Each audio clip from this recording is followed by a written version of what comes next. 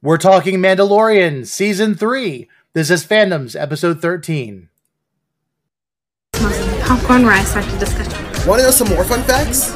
Isn't it awesome to see some of your favorite content creators and favorite people, honestly, you follow here on this app, be a part of this amazing community called the Nerd Initiative? Welcome to Fandoms, a show from every fan's point of view, brought to you by the Nerd Initiative Network. Here's your hosts, Tony and Michael. All right, Friday, March 3rd.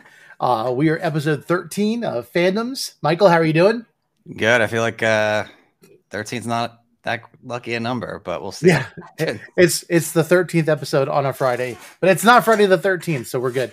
But yeah, we're gonna be talking Mandalorian season 3. Don't worry, we're not gonna do that until after we go over some nerd news and do some of our segments. So if you have not seen episode 1 for season 3, what are you doing with your life? Go watch it and then come back and watch this until we give you the spoiler alert, then go watch it and then come back. Yeah, but we've got some nerd news now. Just to let everybody know, we did start a new show, I guess you would say, last week. So on the weeks that we don't have Fandoms, we're going to have nerd news. It's not going to be Fandom supplemental nerd news, counterpart. Due to popular demand, basically. Yeah, not even that. It was more of just trying to make sure that we don't go so over that people just don't want to watch a 3-hour show. I mean, but I just wanted to stop getting emails from people being like, when are you going to spin off news? When is this going to be its own thing? Like, you guys, like, we need this. It's super important. And I was like, look, if it's like doing a civic duty, like, we should, it's fine. I mean, we'll be martyrs. We'll do it. It's fine. Yeah. You want to see our faces. We'll oblige. Basically. Yeah. Yes. So speaking of that, we're going to get ready to get into nerd news, but I want to go ahead and I feel like Pooja sometimes in her picks get kind of thrown later on after we've talked for 4 hours. So I want to go ahead and give her the first stab at what's going on this week. So Pooja, take it away. Hello everyone, my name is Pooja and I'm here to bring you the latest in movie news. Let's get into it. Operation Fortune Ruse de Guerre is an action comedy starring Jason Statham, Aubrey Plaza, Josh Hartnett, and Hugh Grant. The film follows an elite spy who must track down the sale of new weapons technology and put an end to it. But in the process, he finds he must team up with a Hollywood celebrity in order to save the world. Creed 3 welcomes back Michael B. Jordan as Adonis Creed while also bringing in Jonathan Majors as Damien, an old friend from the past. Adonis may be at the top of his game, but the boxing world is never without its trials and tribulations, and that becomes clear when he must settle things with Damien. The story of Ghostface continues with Scream 6 as we follow 4 survivors of Ghostface antics who leave Woodsboro to start a brand new life in New York City. Let's be honest though, Ghostface is never too far behind when our characters find themselves fighting for their lives against a new killer. Well, that's all we have for this week. Thank you so much for tuning in. Back to Tony and Michael. I love the recommendations. I didn't even know about the Jason Statham movie. So Well, first of all, Scream 6? And it's in the city this time. I mean, I'm glad. Look, Hayden Panettiere is getting work again. That's really good to see. I've missed her a lot. Courtney Cox, always a pleasure.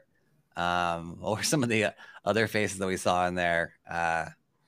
So I love that. Oh, and then the actress from Wednesday is in there as well. And Jennifer Ortega. Yeah, absolutely. And speaking of movies, since Pooja did a great job on that, if you've been waiting for the best movie of I guess the decade, Puss in Boots: The Last Wish is out on Blu-ray and digital. Nice. So don't forget to look up that. I've heard good things. I haven't seen it yet. But my kid wants to watch it. So Antonio Banderas is a treasure, clearly, and he's found a nice little secondary career being Puss. Yeah, and you know that a movie is coming out because they start using the audio on TikTok a whole lot, and there's that "I'm not good at math" thing is all over the place. That, and also, I don't know if you've noticed this or it's just because I'm on the weird side of TikTok. There's a resurgence of celebrities doing home videos reenacting scenes from The Princess Bride. Really? Like As You Wish and oh yeah, like Patton Oswalt's involved in it, Jack Black, Seth Rogen's gotten in on one of the scenes. Like there's a number of actors that have just kind of jumped into it, and I'm here for it. It's a lot of fun. Patton Oswalt plays the Sicilian. What was his name? Fezzik, the one who drinks the poison and dies. Spoiler alert if you haven't watched it since the 80s. Oh, stop. Wait, no. Is Fezzik the one Inconceivable? No, Vizzini. I'm sorry, it was Vizzini. You're right. Yeah, because I was say Patton Oswalt would be great as it's Inconceivable guy. Yeah. That, and then you have who's Inigo Montoya? Dude from Rogue One. I forget his name now. Diego Luna? Yeah. Oh, that's great. In one of the scenes, he plays Inigo Montoya. And then Jack Black plays Wesley as he's climbing up the rocks. Of course, it's stairs. Yeah, it's a lot of fun. I was showing my wife it a lot this evening just before she was falling asleep. So I don't know how much she actually paid attention, but that's pretty much how she watches movies. So we're good. But to not delay, let's go ahead and get into some nerd news.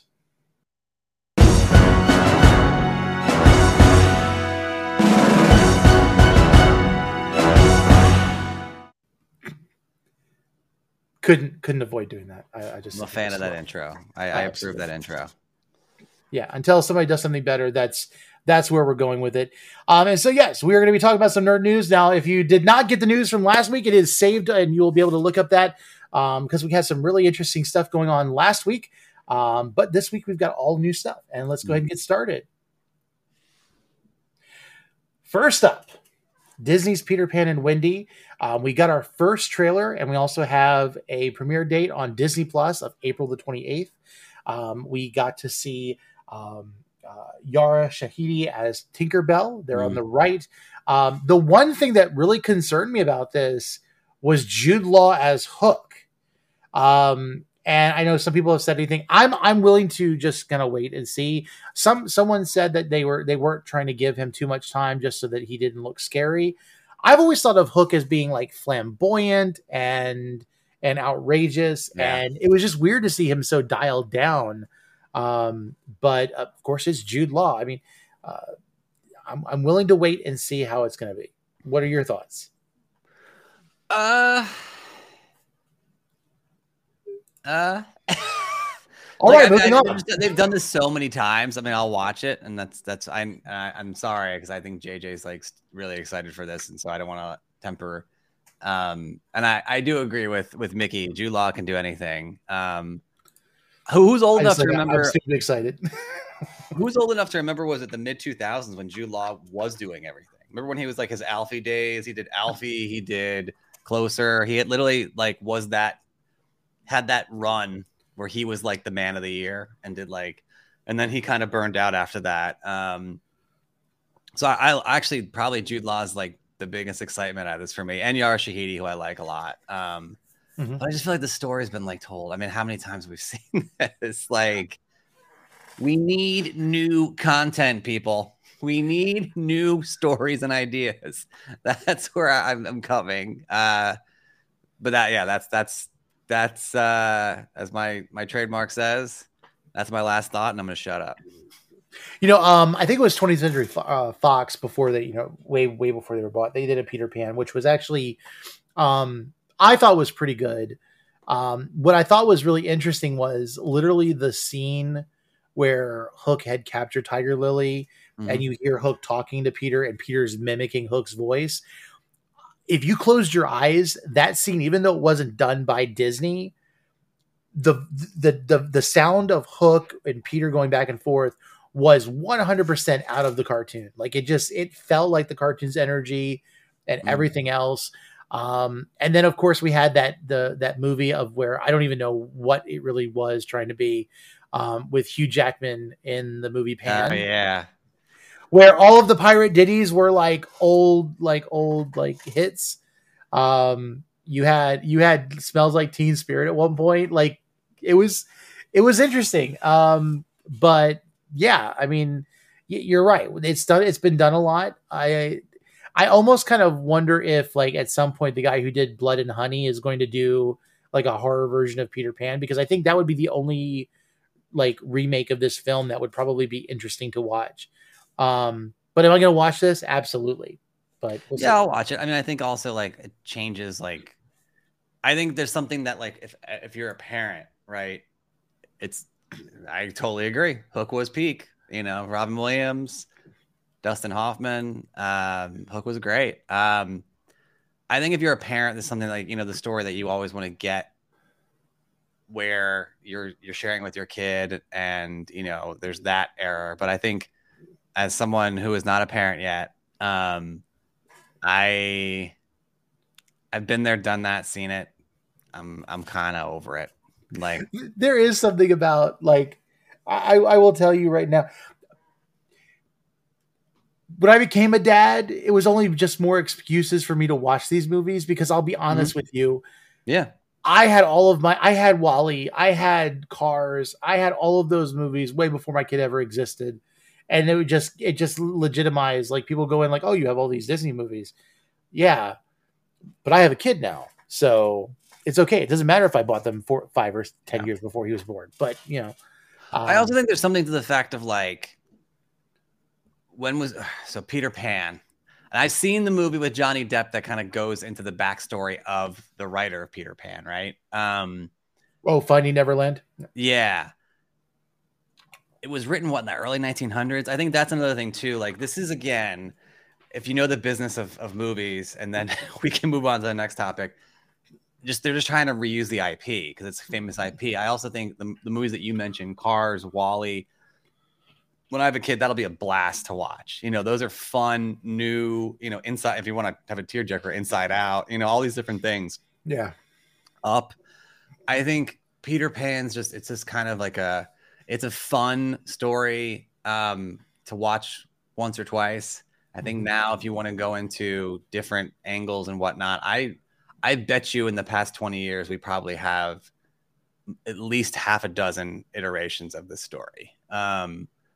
You know, if you start with Hook and then you get Finding Neverland and then you get the Hugh Jackman one, and then there's another one. And then, you know, so I think it just goes on and on and on. And so, yeah, I mean, I'll definitely watch it. It's just, I think people are really craving, especially with streaming and whatnot, they want fresh stories. Well, I think that's what worked for Guillermo del Toro's Pinocchio, because it was different from the norm, and it was right after we got almost a carbon copy of the cartoon from Disney, and then you had this different, darker Pinocchio that kind of went that direction. That's why I say, like, the Blood and Honey director or the writer, if they ever, you know, adapt Peter Pan, that's gonna be where the money is, because it's like, you have this kid that can fly and can abduct other children. Like, that's horror, like, incarnate. Let's go for it. You know, so you never know. So James Matthew Barrie, who wrote Peter Pan, Peter and Wendy, 1911. So that's 115-year-old story.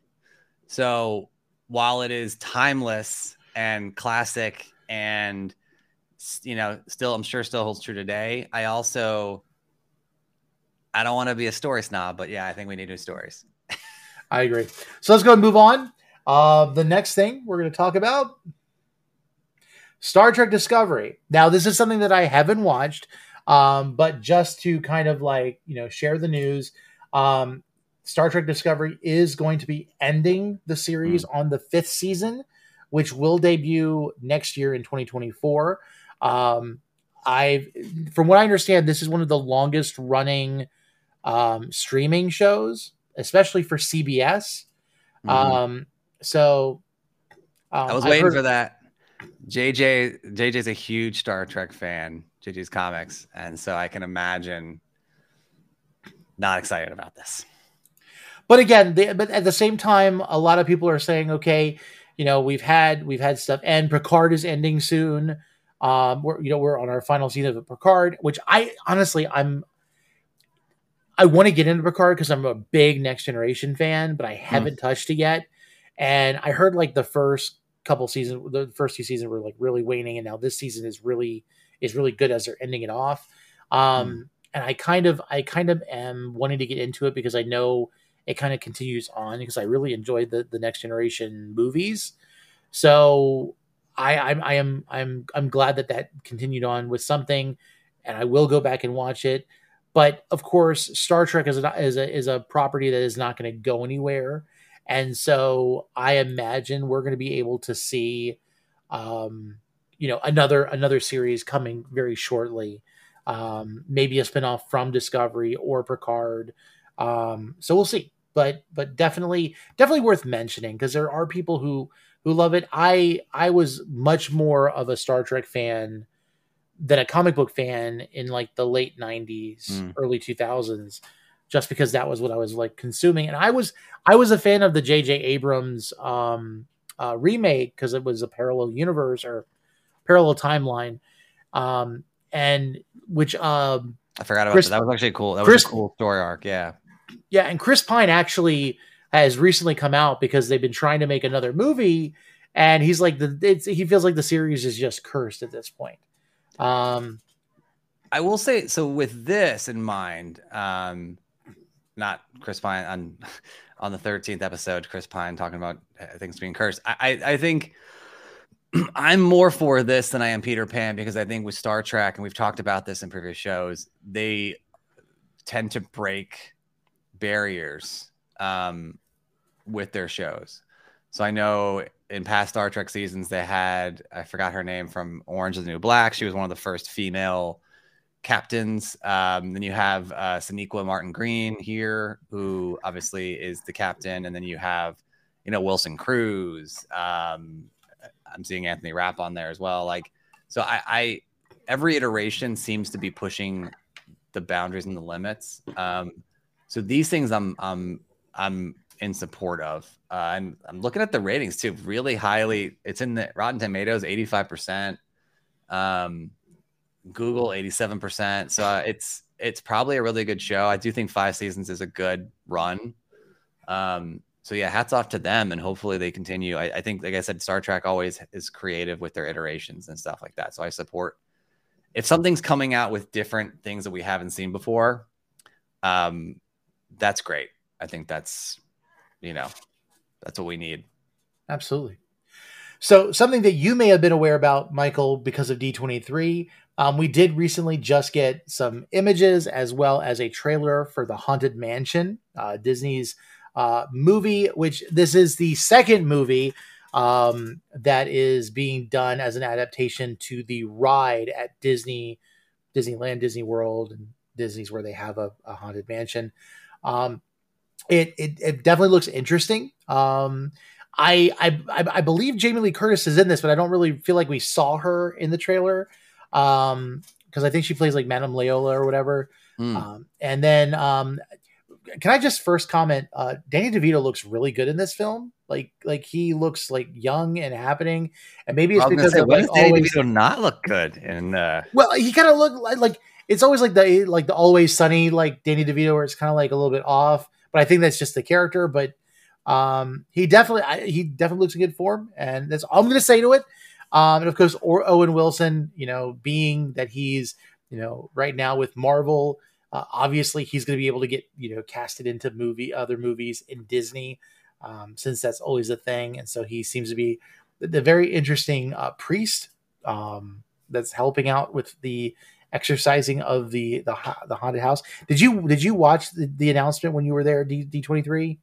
A little bit. D23 was nuts. So we were on one side and the other side, and I remember when the announcement happened, it was like on the opposite side of the whole convention. They were doing a whole theme park situation. So I saw a little bit of it, and there was a lot of buzz around this. And so, yeah, I'm excited for this. It's something interesting. I can't say I've seen it before, and it looks like a very different, unique take. And a little fun fact here, because I'm looking it up.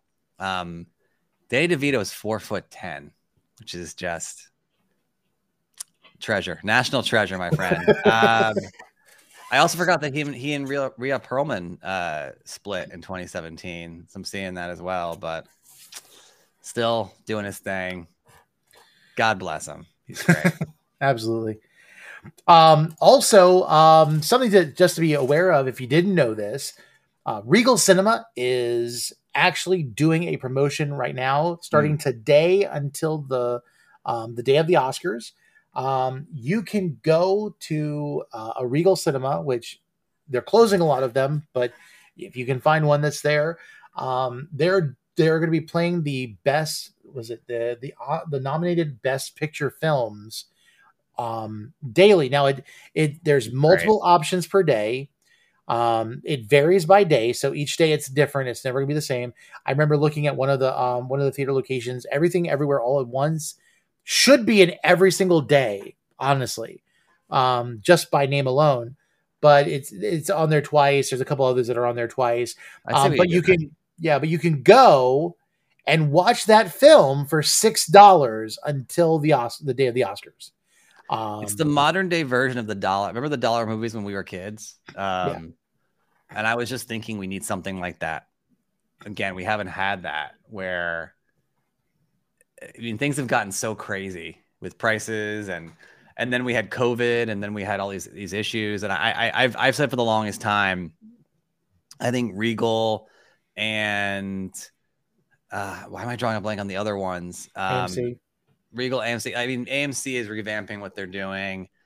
Yeah, at some point, AMC is just going to be starting to sell their tickets on Ticketmaster because with the different tiered seating arrangement is, I don't know how I feel about that. You can always tell when a company is really grasping at straws and struggling. They're just throwing stuff at the wall, and we had issues during COVID with movies. But even before that, I think, wasn't AMC already struggling? And like, there was that whole, obviously the whole stock situation, hodl for, and that was interesting. I think it is very tough to compete with Cinemark is what, Pooja mentioned. And then you have, I think, Cine Bistro, and then you have iPick, and then you have these places that aren't much more expensive where you can sit down, be comfortable, order food, and have an whole experience. And it's like, I think it's like $20 a ticket, which is basically the same thing as anywhere else. So I do think they need to do something unique and new. And I was just thinking about this from a business perspective. There needs to be a kind of dollar movie experience, because I remember how much fun that was to go as a kid, and like my mom would take us, and like you had the stale popcorn, and it was a much lower grade experience from whatever, but it was also a really good time. So I think there needs to be kind of like that, if that's a play they're doing. So I don't know, have they done this in past years, or is this the first year we're seeing this? Or I think they've done some similar things. I know one of the things that Regal has done a lot of is they've leaned into the watching the theater. Was it like Fathom Films, where they like they'll show like things like Hamilton or Phantom of the Opera, or they're also really big on like revamping and like doing a rescreening of Back to the Future, or they're always grasping for something to kind of put butts in seats to kind of bring things in. A little bit different than, I would say, like AMC. AMC, I don't see that as much. I do know that they do sometimes offer things, and I think the big thing that's working for AMC right now is they're offering merchandising in the theater. So like the big thing, popcorn buckets. Which I'm not saying I'm not, a victim of that, but then you have, they have like actual merchandise, like t-shirts and cups and bowls and all these things. And they've also they're working on their dining experiences and stuff. Like you can go to AMC and get gourmet popcorn, where it's like, like salted caramel or cookies and cream. Yeah. Or like what they did with me in Quantumania was this stupid, it was almost like a boba tea icy. It was literally like it was called Berry Blast. It was these things like you get like at Sweet Frog, where it's like these juice balls that when you bite them, they pop. and they put them in watermelon icy. It was the most amazing. We got two the night of the movie, and then we went back for my son's birthday, and I was like, you know what? While we're here, while we're shopping, I'm going to go back to AMC and I'm going to go grab another one of those ices. And I end up buying two more. Yeah. So, like they'll do that kind of stuff, those offerings. And then of course, I think the cinema experience, like you've got the Dolby Cinema, the Dolby Vision, at AMC's. And I think AMC works a little bit more with like the early screening stuff and everything, trying to get, people to rent, and the rentals. The theater rentals are a big thing for them. And I know other places do it, but AMC really is pushing it. Yeah. Yeah. I mean, that's how I got engaged, was renting at a movie theater. So yeah, I mean, it's you got to create an experience, I think. And I think if you fail on that, you can't just fall back these days on being like, oh, people will come in, especially with COVID. We're living in streaming. We're in a whole different environment. So you definitely have to upgrade that experience. And that's the biggest thing. And so I'm all for stuff like this. I think this is cool. You mentioned the retro screenings too. I think that's fun. If you weren't able to do it, like I remember The Godfather came back in theater, and I think I saw Clockwork Orange for the first time in a movie theater. Okay. Obviously, I'm definitely not that old for when it came out, so I saw it was like an anniversary piece, and so it was kind of cool to watch that. So I think and it's good. They're not just resting on their laurels, which is nice. So yeah, I'm a fan of this. Absolutely. All right. So for Marvel Comics, Marvel is actually announced. They've done a trailer. If you go to marvel.com, you can actually find this information. There is a new Guardians of the Galaxy series, run that is starting in April. April the 12th, in that matter. Many of the Guardians have returned.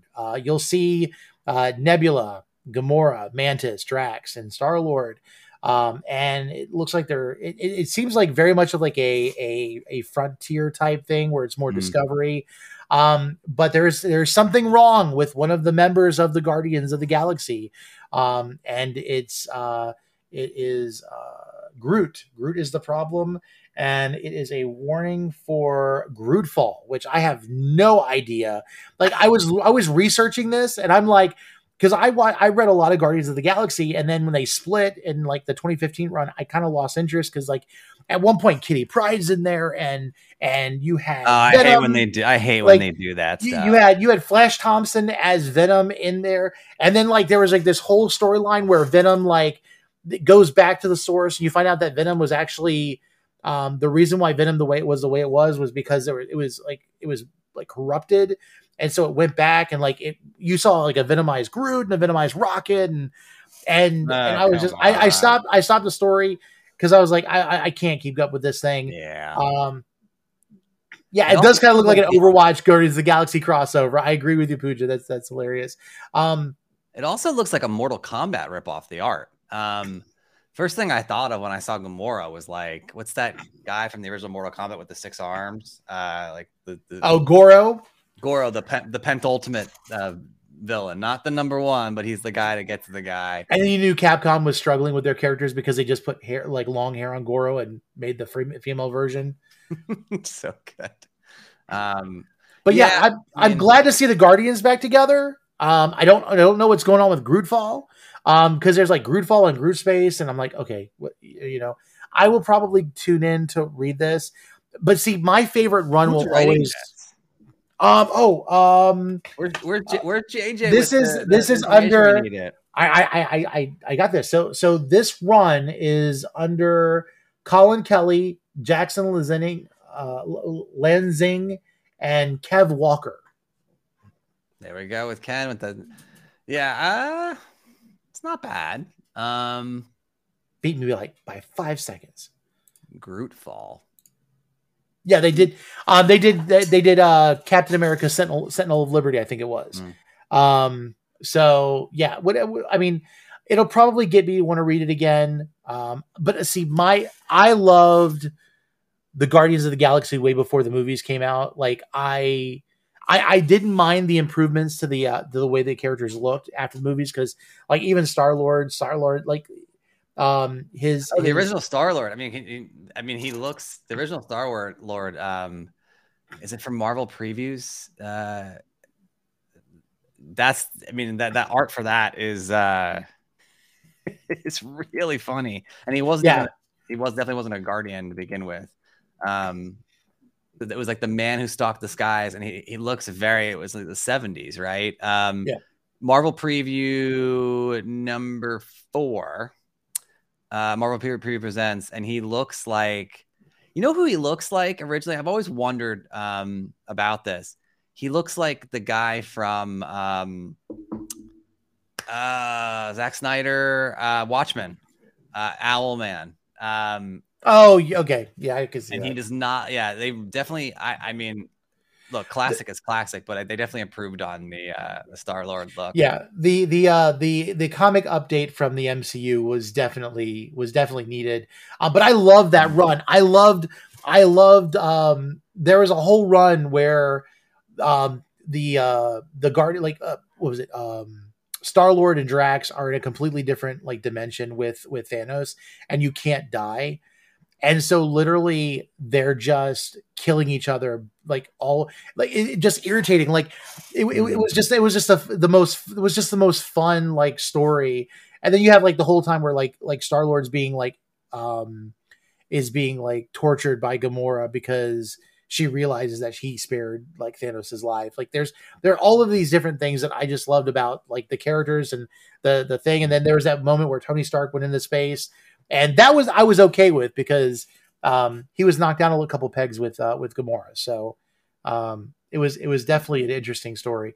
But I'll watch this. I'll read it. I'll probably be in line to get a copy of number 1. Grootfall. Yeah. I don't know how I feel about that part, but I just want to see the Guardians together. Hopefully Adele does the theme song to Grootfall. Be excited about that. And it's all I Am Groot. She's just singing also, I Am Groot in different Why tones. Does Groot look like an ant or a praying mantis too in this art? Like, doesn't he kind of look like from the way that, and I'm sorry, because the way that it edited this, he's giant. Like it's almost like it's from what I pictured of it, it's kind of like a Galactus version of Groot. But I don't know the whole. Yes, Tony did.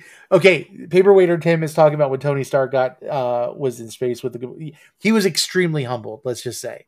And if you don't know what we're talking about, go read that comic. Go back and read. Yeah. I think it's like the 2012, 2013 run.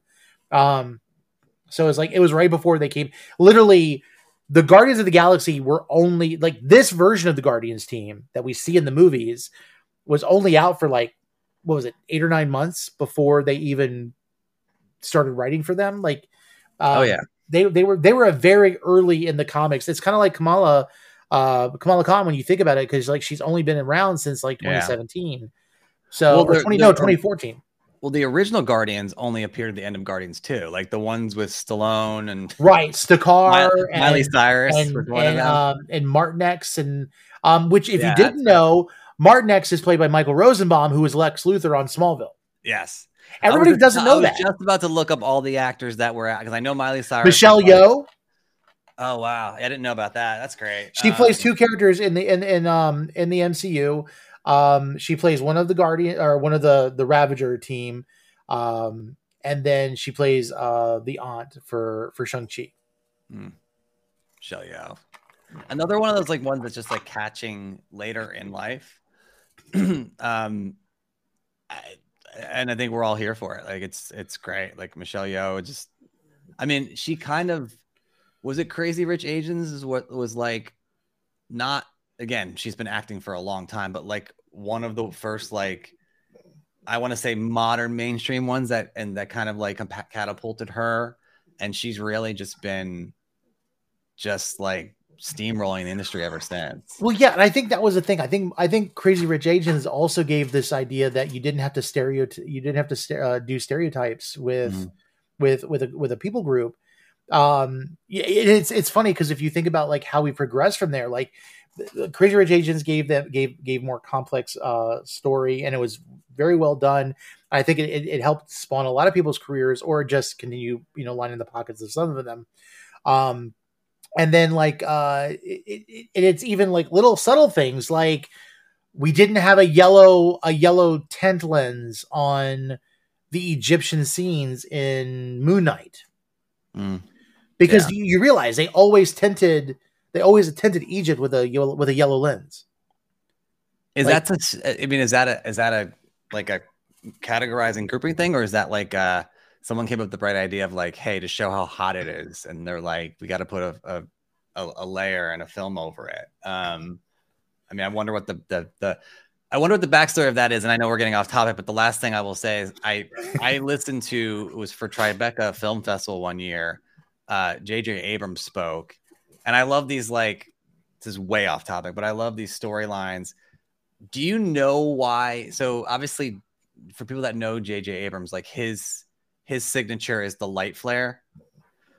And so he was like, the way he was explaining it, and I mean, at this point, whatever. He's like, it's that the movie is so powerful and there's so much power, it's like coming off the screen. And he was saying, like, I think it was Star Trek 2 where he got a lot of backlash. The second Star Trek, there was so much. There were so many life. It was like there was lens flare. Oh yeah, and then there was cast members. I think the lens flare had more time on screen. Oh yeah, even Super 8. Was just like.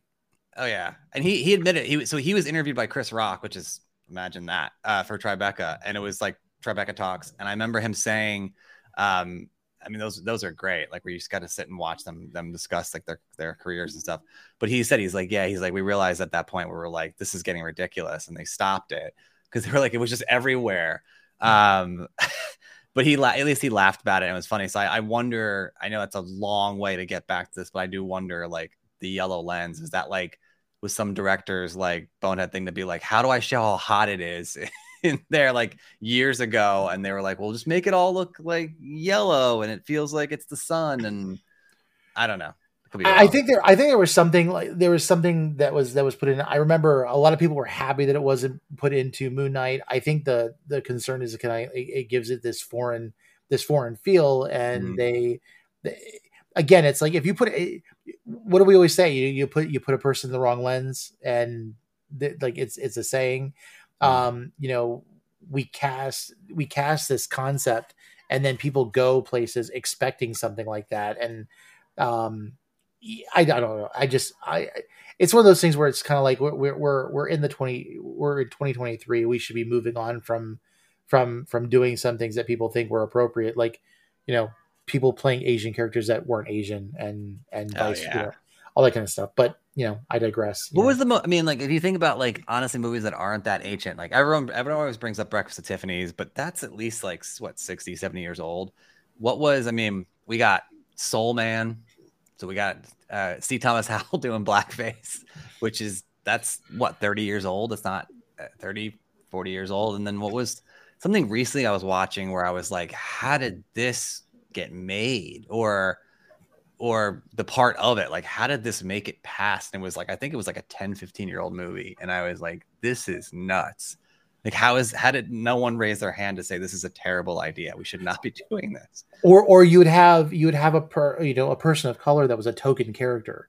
Like they were just in, like, I was going back because, my kid Wally, liking Wally, and a byproduct of liking Wally, my son also likes Hello Dolly, because they use the music from Hello Dolly a lot in the film. And so we watched it. And there is literally only one black person that I saw in the film, and he sings at like the big dinner near the end. Like, that's I almost feel like they probably thought, oh, we're doing something here. This is something great. No, it's not. It just you're basically devaluing people by saying that this is the only thing that there would be worth for doing. But it's like we could go on for a while, so let's go ahead and, let's move on. We'll shut up now.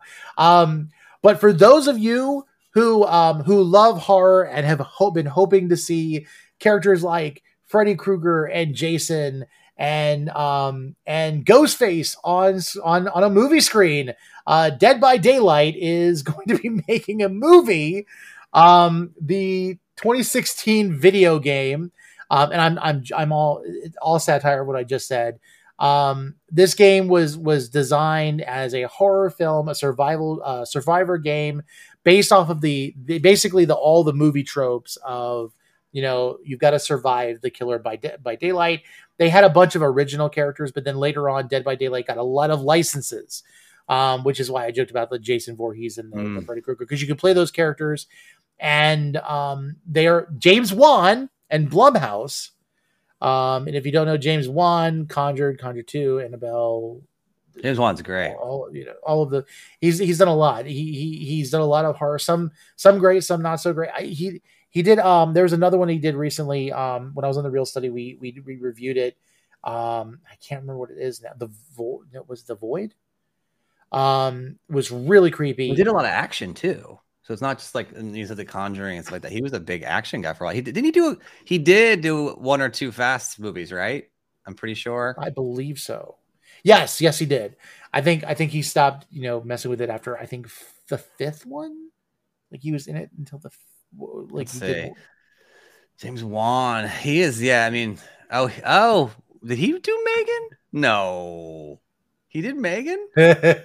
The movie that I told Pooja that I would absolutely not see. Oh, he did Aquaman too. Not Aquaman 2, Aquaman also. Sorry. Thank you. Yeah, I mean Aquaman 2, which I'm really excited about. I mean, I can't wait for that. What else is, yeah, he did. There is a second movie coming out. He did Furious 7. Yeah. He does. Yeah, I guess he did do a lot. So there's Jigsaw, which, so there's a couple saws in there. Yeah, he likes to do a lot of random stuff. There's definitely a lot of I always thought of him as more as an action guy, but I guess he has Mortal Kombat. I guess he really has done more gore and horror than action. And I guess must have been Fast 7. The unforgettable, legendary Fast 7 that he did. I guess I read him the wrong way. Sorry, James Wan, that I thought you were more of an action guy than a horror man. Yeah, you're going back to your roots. This is great to see. Yeah, and then he didn't do Fate of the Furious, which is why I kind of didn't care about the movie, I guess, in a sense. But for those of you who are wondering, if you have ever wondered what would happen if Dora the Explorer had to deal with xenomorphs, just looking at you're in luck. You're in luck. Of course, 20th Century Studios is making a Alien film, and Isabella Merced, who also played Dora the Explorer. I always want to say Dora the Explorer, but it's Dora the Explorer. She is going to be a part of the film along with Kaylee Spaney as the leads. This is being directed by Fede Alvarez. Ridley Scott is producing, but not directing. And before you get your hopes up, this is continuing the prequel story with Ridley Scott. So, and here's the thing. This is the thing. So we had Prometheus. We had Covenant.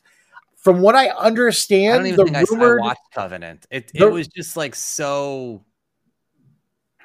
Whatever. It's another. Michael Fassbender was in it. That was my sale. But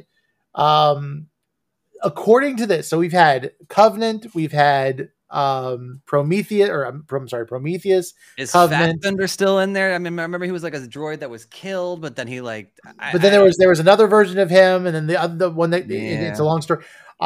This movie is supposedly being called, and this is rumored, I think it's Alien Romulus. Okay. I don't know. I'll watch it because I'm an Alien fan and I am a glutton for punishment. Oh, I'll definitely watch it. It's just like, it's again, like this is another one where it's like, and no offense to anybody who, again, people that like it, again, no offense, right? But it's also like, why? I honestly feel like at this point, the story that the looming idea of the space jockey in the first Alien, which we now know are the engineers, I feel like it kind of like it's gotten muddled. It's almost like a Terminator Genesis type thing. Like I don't know. If Romulus, they stole it from. Well, listen, Star Trek stole it from space. Okay, it's one of those. So isn't there a Romulus like? I'll lighten up this movie that's gonna also just be terrible, but I'll lighten that up with the best story I can tell. So James Cameron, right? He wait, was he involved with Aliens? He did Aliens. He did Aliens. Yes. Aliens. Yeah. So after Aliens' success, there was this whole like meeting at the studio to talk about like what movies would be successful and come up and whatever. James Cameron walks over, and someone had Alien. It was like a poster or whatever that was like, past whatever. And he's like, I got an idea. And he writes and puts a $sign after N for like an S. And he goes, Aliens. And then it makes it a $sign. And then they made Aliens. And so there's your reasoning behind it. There's the reason for these continuing to come out. And that's all I have to say about that. Now this might be a hot take. I believe Alien was the better film, but I love Aliens more. Okay. Aliens, I don't know what it is. It's like I would have to beg my cousins when they came over if my mom didn't go with me. When we went to this is going to date me. I hate saying this. When we would go to Errol's or Errol's before it became Blockbuster, I would beg them to take me because I couldn't check it out myself. Because I was under 17, and they were like, "Are you sure?" And I probably rented that movie more than any other movie that I've ever rented. Like that movie, as soon as I could own it in my collection, I owned it, and I own it on Laserdisc, Blu-ray, and DVD. They're really good movies, and I same thing with the Terminator movies, TNT too, and then there's nothing after that. And then they butchered the crap out of it. John. At some point, the Terminators need to come back in time and stop them from making more Terminator films. That's all they should do. John Connor. Terminator at one point, and no, I'm not. Yeah, and let's talk about burying the lead. I'm not giving you a stupid spoiler warning for that. Like whatever. No, listen, you don't have to spoiler warning it. They actually revealed that in the trailers before the movie came out. I don't remember that. They literally showed John Connor as a Terminator in the trailers before. Okay, we're going to keep moving on, and it's like, so it can't get any worse than having another Aliens film if it's going to be bad. Oh wait, yes, it can, because there's going to be a series. Well, this is where I'm actually not against. If you're going to create IP and you're going to use intellectual property to make money and whatever. Just make it a darn series. Like, it's fine. Like, we'll watch it.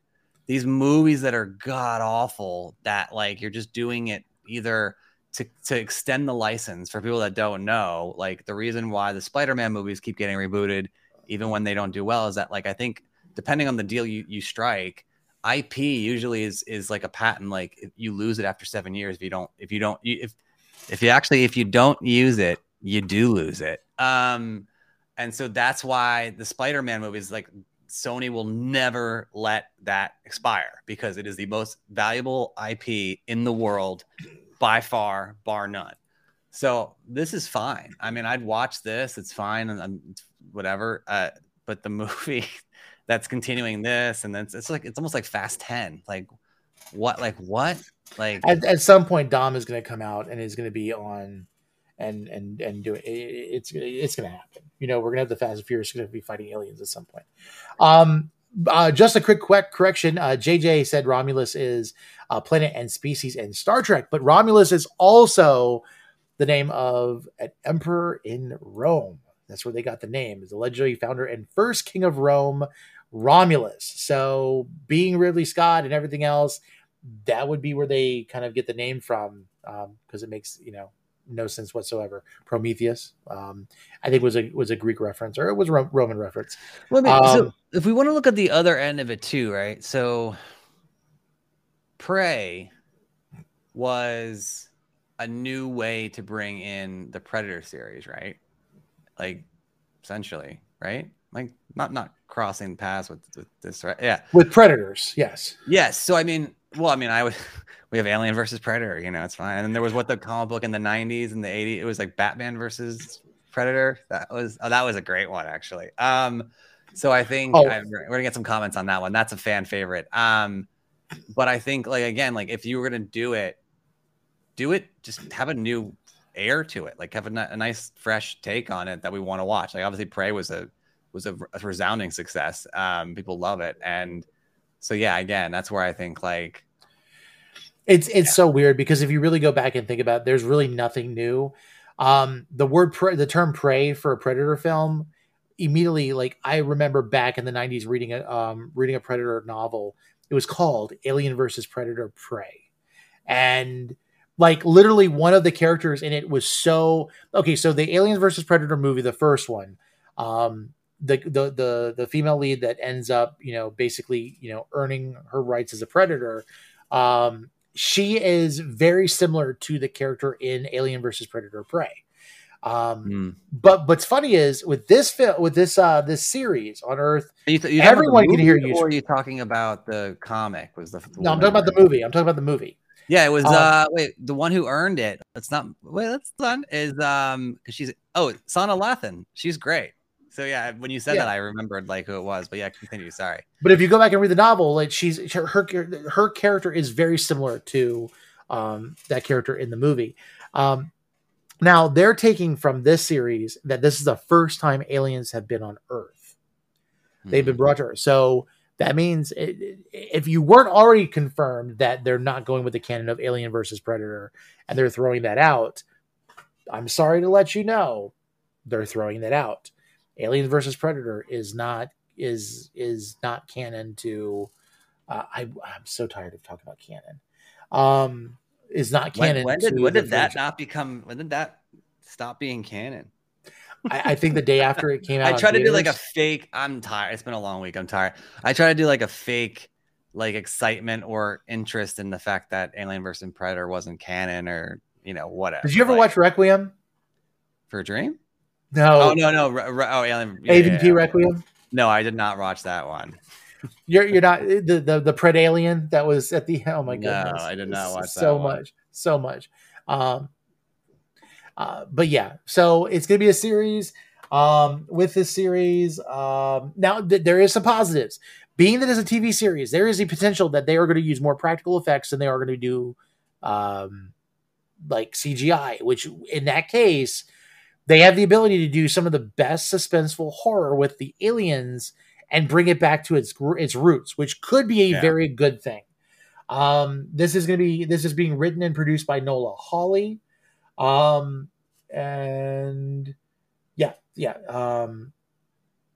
Disney is basically officially saying that this is not that the AVP movies are not canon to this stuff. So, but that's it. Wait. Time out. Pause. Take it back a second. I love how the authority on this, which obviously the studio owns everything, but you're Disney is saying. Would you ever thought Disney is gonna be the authority on Alien versus Predator? Where did that come from? You have Mickey Mouse. We're not doing this one.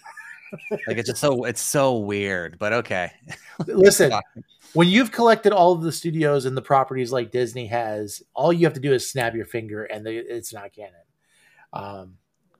I keep thinking about those memes that they used to have where it was the Infinity Gauntlet with Mickey, and it's got Lucasfilm and 20th Century Studios and Marvel and Pixar and they're redoing all the comics too. I mean, but they've had Marvel for 20 years, or 30 years, right?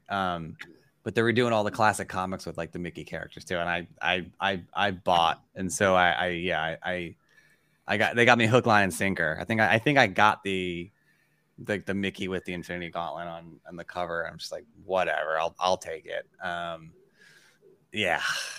But let's go ahead and leave this on a positive note. I have one piece of news that I didn't give you on the update when we were getting this started. And that is that if you did not know, Detective Pikachu is getting a sequel, and we do have a director attached to it now. Jonathan Crystal, who is the creator of Portlandia. That's all I know. I've not seen it, so I don't know anything about it. Portlandia or the I didn't know about Portlandia at all. Oh, great show. Why am I blanking on the duo? Oh, come on. Hold on. Help us in the comments. Oh man, I am literally gonna kick myself. SNL star Fred Armisen. So it's Fred Armisen and Carrie Brownstein. They're great together. And then you have Kyle MacLachlan as the. It's a really, it's in a. I think it's an acquired taste. It's very, very, very like. It's very Fred Armisen, like classic. It's like textbook Fred Armisen. I've actually been to an event where Fred Armisen was the musical guest. He's just like zany, weird, and out there. Well, I also think he's the musical act for. Is it for what? Seth Meyers? You've lost me. I think he's like the. You know how like the shows always have like a musical. Oh yeah, yeah. Branford Marsalis and the Tonight Show band, and they have whatever. Yeah. Fred Armisen is the musical like front man for Late Night with Seth Meyers. Like just a bizarre thing. I mean, he's obviously a multi-talented guy, like writer, musician, actor, whatever. But yeah, I mean, Portlandia is great. Right. If they do a Portland, it fits right in with this whole storyline. So I'm game for that. Yeah, well, that's great. So that ends our news segment.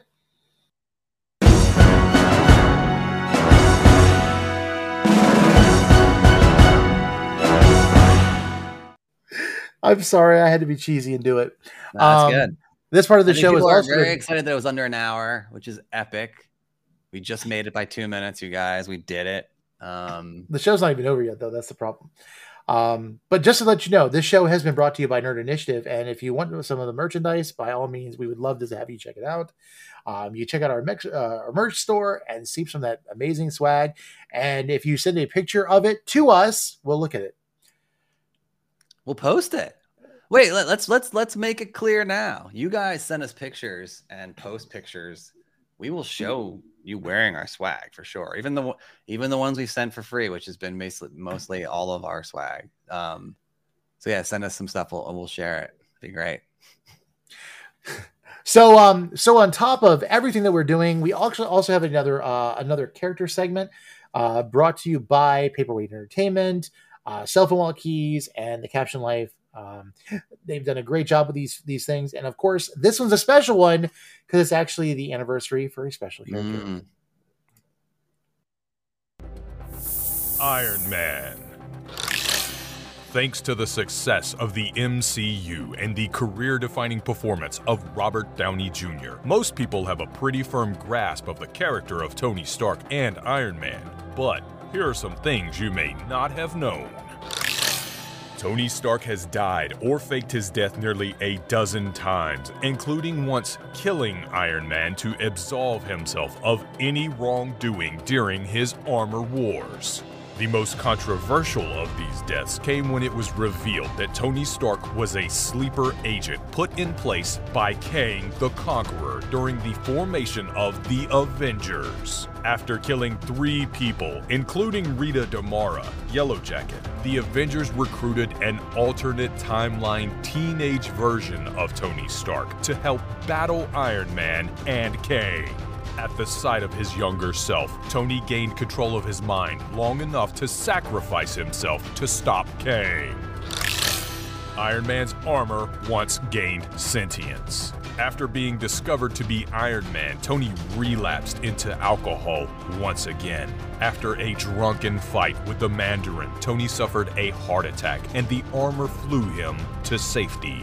Initially believing that a living armor could be a benefit, Tony worked alongside the suit. However, the armor became more and more aggressive, killing at will, and Tony realized that he had to put an end to it. During the final confrontation with the sentient armor on a desert island, Tony suffered another heart attack. The suit sacrificed its own existence to its creator to craft an artificial heart that saved Tony's life. Iron Man once battled Doctor Doom alongside King Arthur and the Knights of the Round Table. When Tony discovered the illegal sale of his technology to Doctor Doom, he confronted Doom in Latveria. During his attack, Iron Man and Doctor Doom were flung back in time to the days of Camelot. Iron Man joined forces with King Arthur and his knights, while Doom made a deal with Morgan Le Fay to lead her undead army. After Le Fay's defeat, Doom vowed vengeance on Iron Man, but agreed to a temporary truce, and, using components from both of their armors, the two built a time machine and escaped back to the present.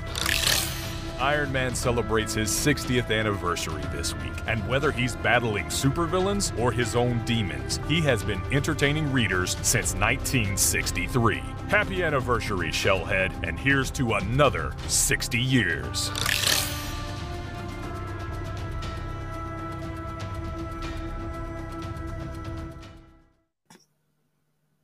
Awesome. Amazing.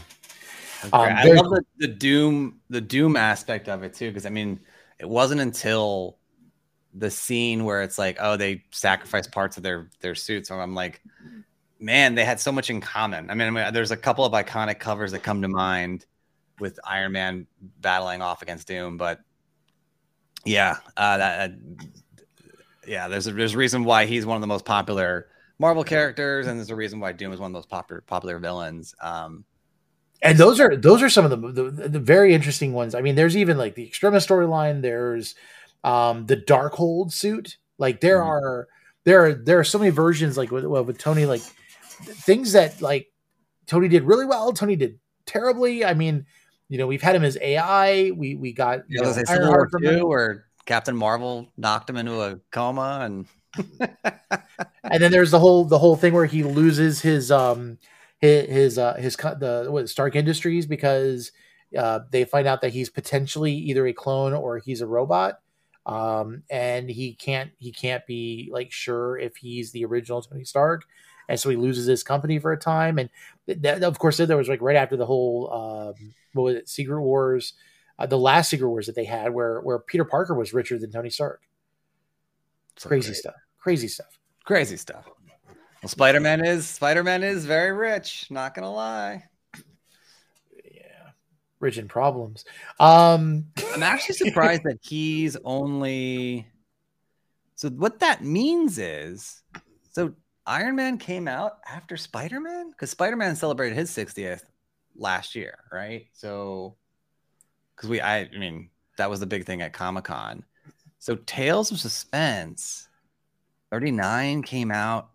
That's really surprising. I thought. Yeah, I think no, because always thought that he was like not older because he's older, but I always thought that he was. I mean, it's funny when you think of those Silver Age books, like what the timeline is. But that's March 1963. That's a new thing to me as a vintage comic fan who loves it.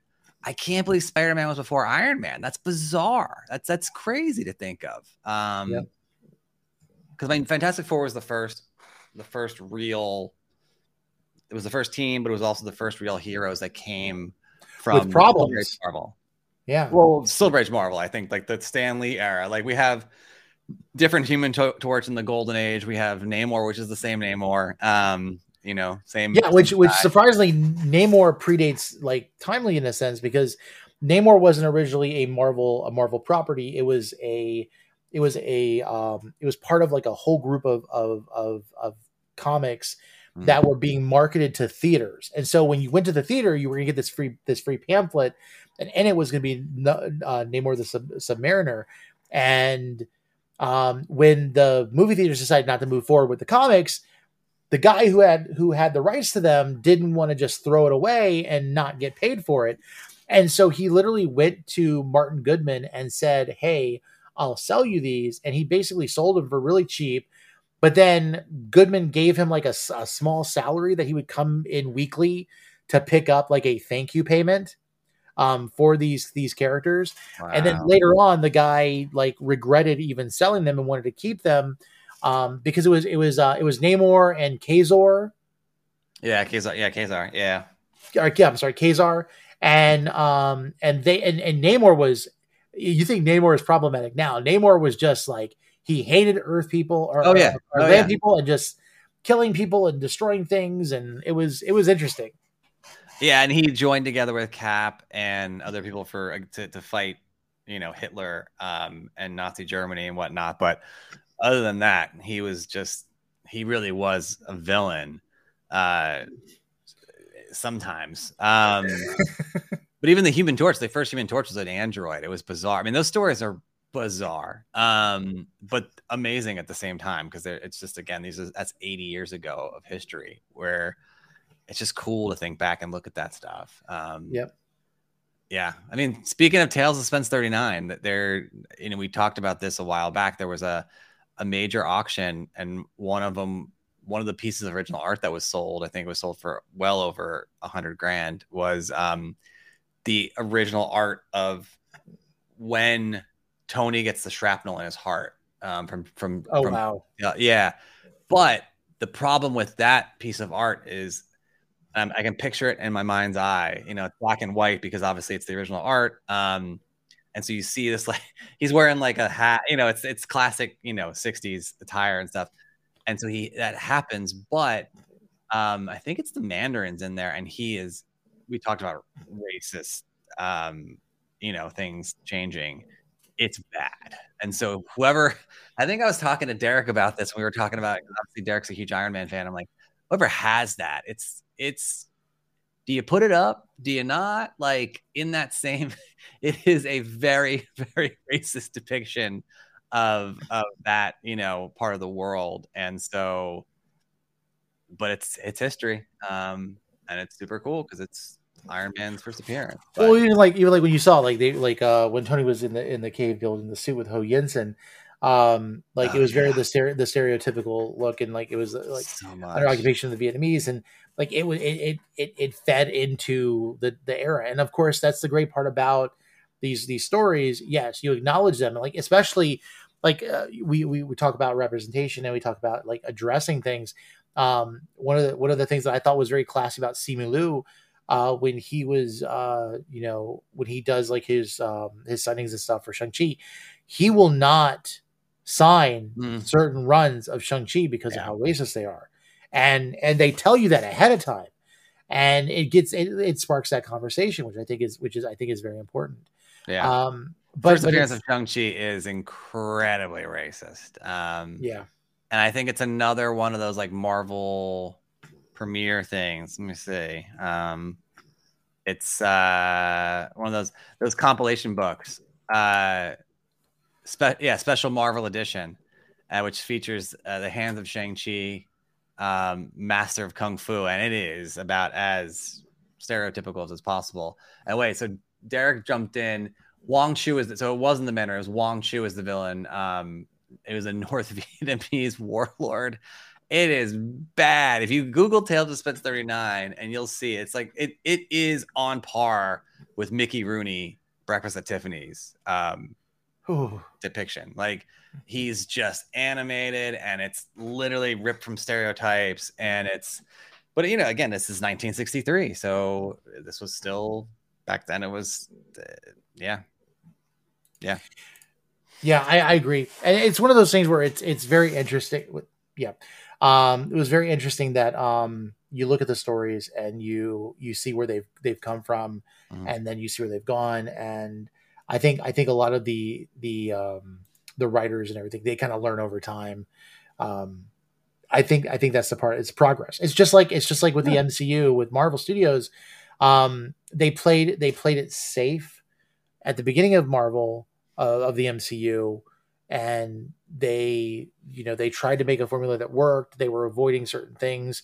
So I think that's why we didn't get Black Panther early on, because when Marvel first proposed the MCU to, what was it, to Chase Bank, I think it was, or to Citibank, Black Panther was on the cover. Like, he was first and foremost. Yeah. And they wagered this bet of the MCU on these properties. They would, if the MCU wouldn't have worked, Marvel would have never been able to make another movie again. Like, it would have been in the hands of somebody else.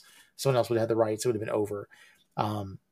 but again, even though they had these properties and they want to run with them, they waited so long to bring these characters in that it's one of those things where you learn from it and you do better and you have better representation. And we're in a process of progress. Yeah. But we're also we want to talk about something else tonight. Tonight we want to touch on The Mandalorian season 3.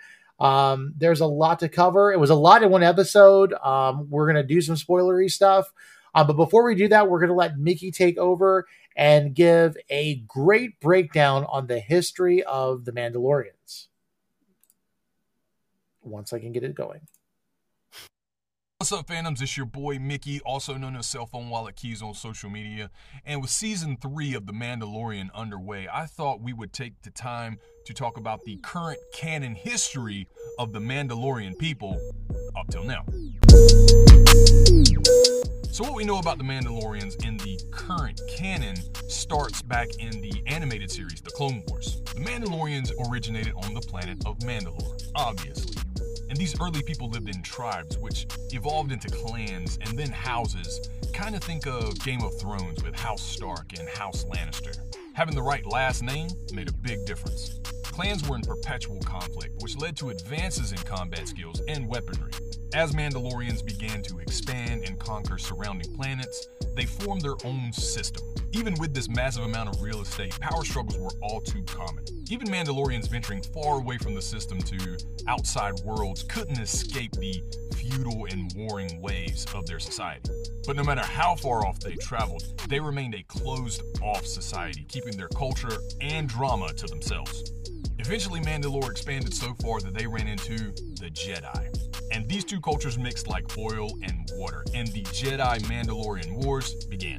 The Jedi's lightsaber training and force capabilities gave them quite the upper hand against the Mandalorians at first. Mandalorians began mining for a special ore on their planet and their moon Concordia. This of course led to Beskar, an extremely light metal that could withstand a direct lightsaber blow and could be passed along for generations. It was also around this time that the first Mandalorian had been inducted into the Jedi Order, Tar Vizsla, who also crafted the Darksaber. Vizsla would obviously leave the Order due to the wars, going home to lead his people and form House Vizsla. And if that name sounds familiar, it should. You've already met heavy infantry Mandalorian Paz Vizsla. So between the aftermath of the Jedi-Mandalorian War and constant conflict between the clans, the planet of Mandalore was left uninhabitable. To continue surviving on their home planet, they had to build domed structures that could support great life support systems. And for almost the next 1,000 years, clans continued to war with each other.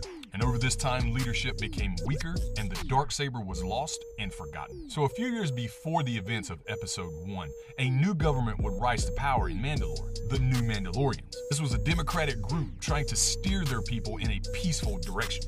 And as you could imagine, this was difficult. It was very difficult to consolidate power. And so began the Mandalorian Civil War.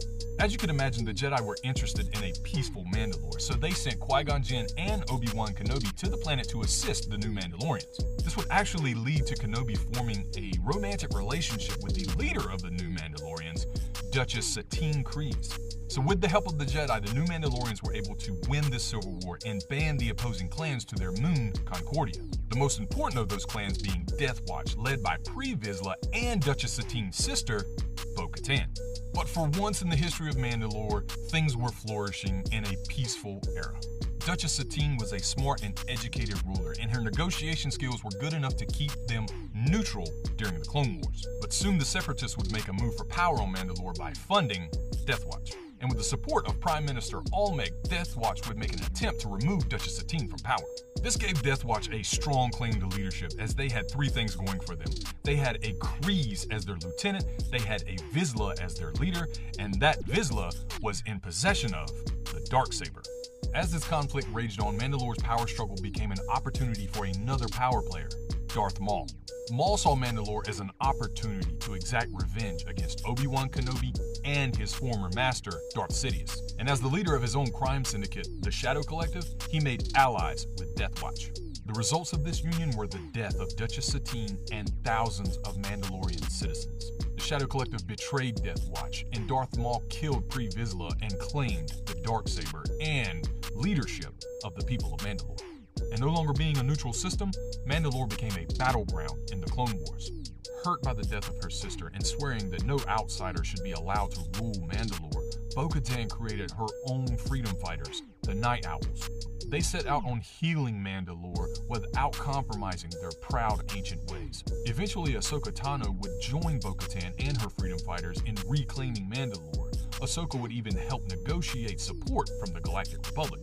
They would ultimately defeat Darth Maul and his Shadow Collective, but during the battle, we saw the rise of the Galactic Empire. Palpatine was now Emperor, and Mandalore was under his control. With the opposing military might of the Empire, Mandalore could not oppose this occupation.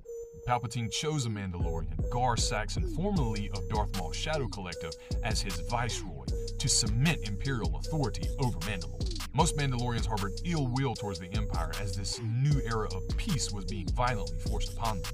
Even so, the Mandalorian people were resistant to join the Rebel Alliance as they were not fond of uniting under one banner.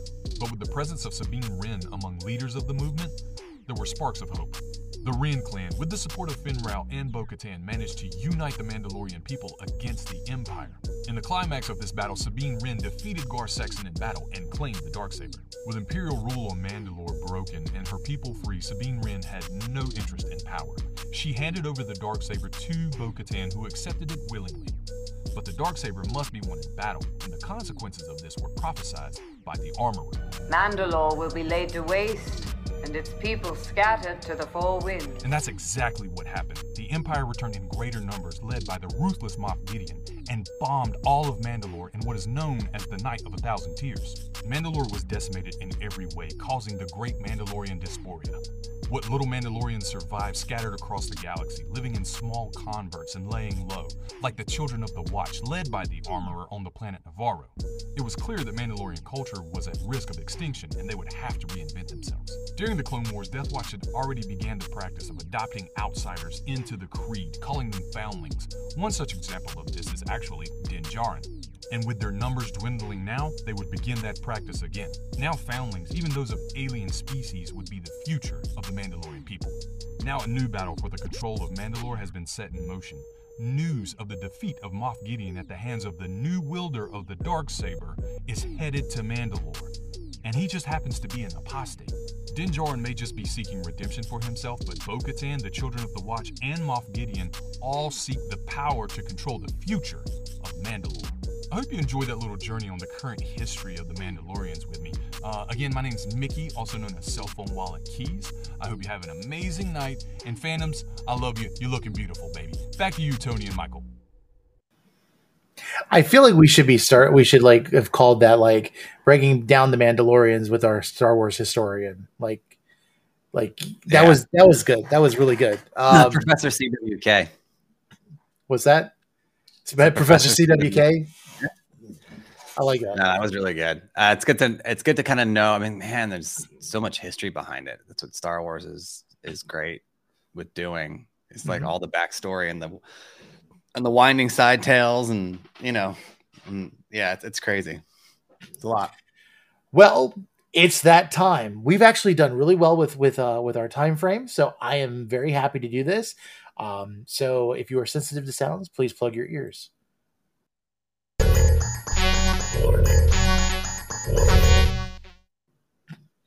And now you have been warned. If you have not seen Mandalorian Season 3, Episode 1, you need to get out of here. You need to go watch it, kiss your kids, and watch The Mandalorian. It's not super long, and it was actually very good. But we're going to talk about it. We're not going to hold back on, discussing what we really. It was like a 35-minute episode, right? It wasn't long at all. Yeah. Yeah. And so we found. Let me ask you: did you feel like that opening was a flashback at first?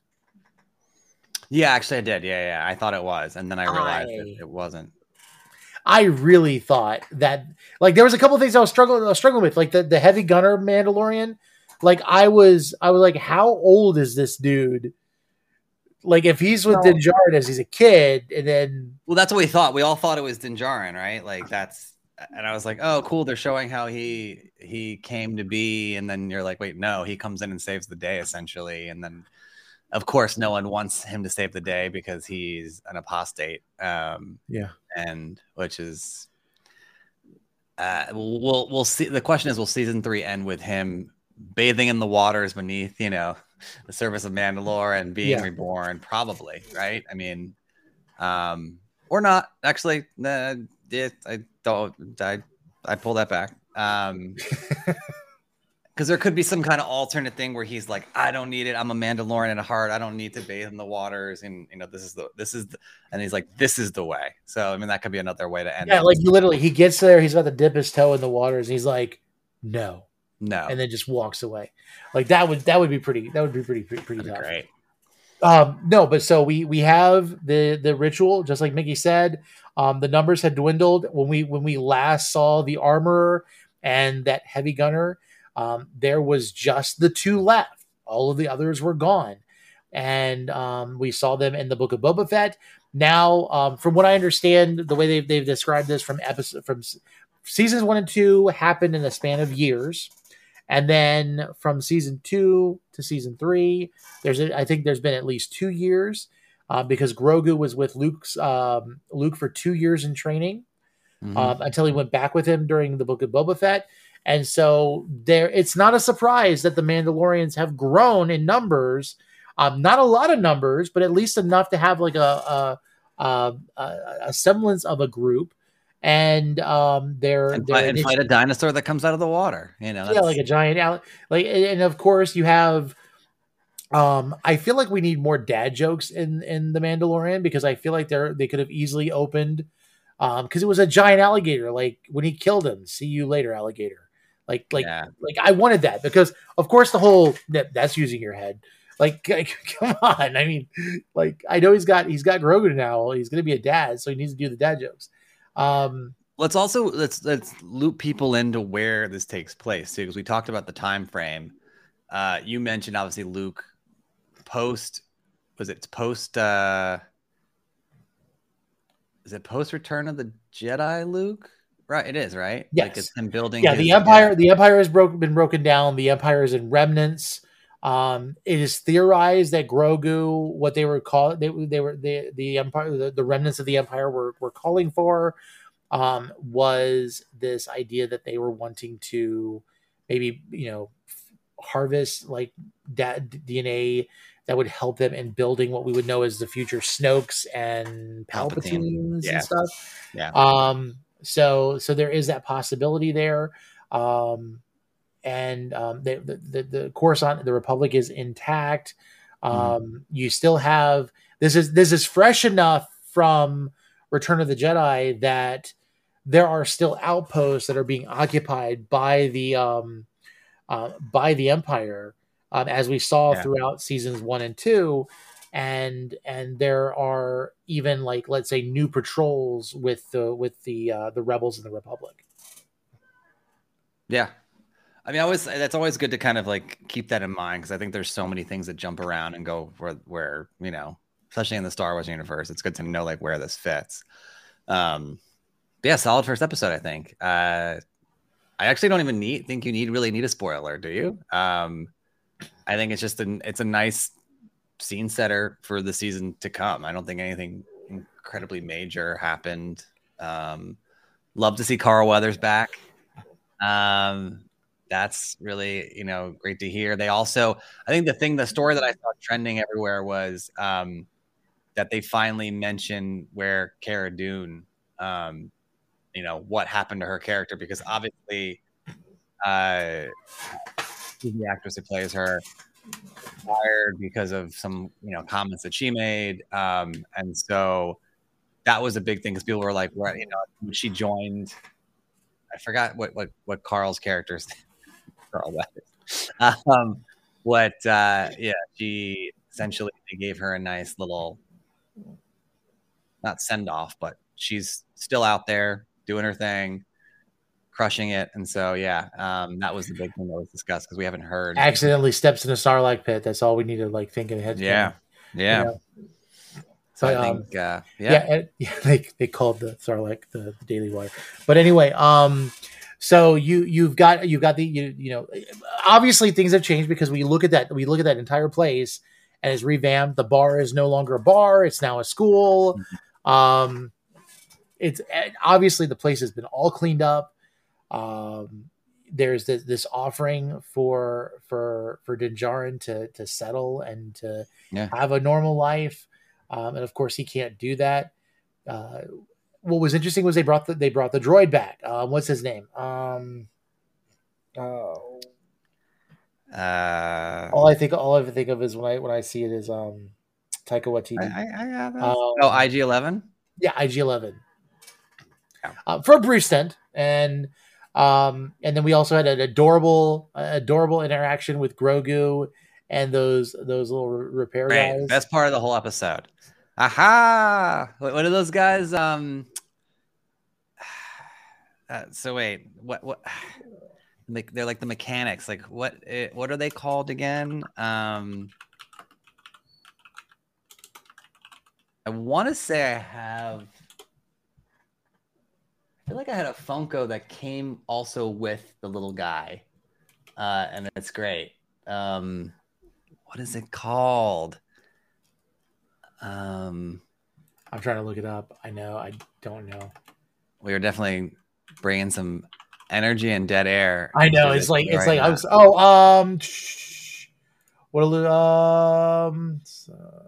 No, those are porgs. It's not the porgs. I'm googling Mandalorian season 3 little guy. Babu Freak. Babu Freak. Yeah, Babu Freak. Okay, And so like there's more.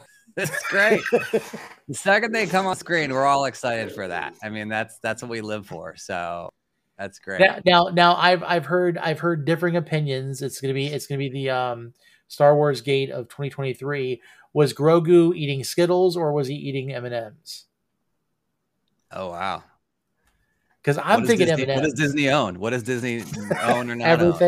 Everything. The question. Yeah, it was Prozac. That's what it was. Someone write that? No, I just said that. He was just popping Xanax. He's like, I need to relax. And yeah, exactly. And for those who don't know, so you said IG-11. Taika Waititi voiced IG-11 in, was it season 1 of The Mandalorian? So something that, I think we were looking up Babu Freak and, Grief Karga and Cara Dune. And it's interesting. I love the actor backstories behind things. I think it was Obi-Wan where Zach Braff was one of the drivers of a truck. Remember when he picked up Leia and Obi-Wan? And that big guy. And I had to look it up. The second I saw it, I was like, you always like a mole. It's going to be someone, and it was Zach Braff. That's when the stormtrooper fell onto the laser fence and split in half, right? That's that episode. I think so. Yeah.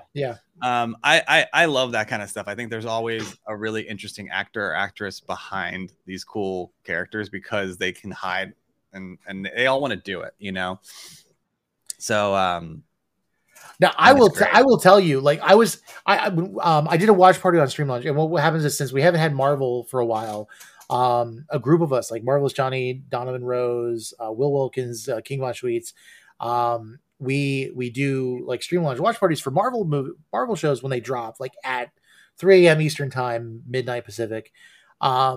And we were watching the episode, and that the pirates that wanted to go and go into the bar, which was the school.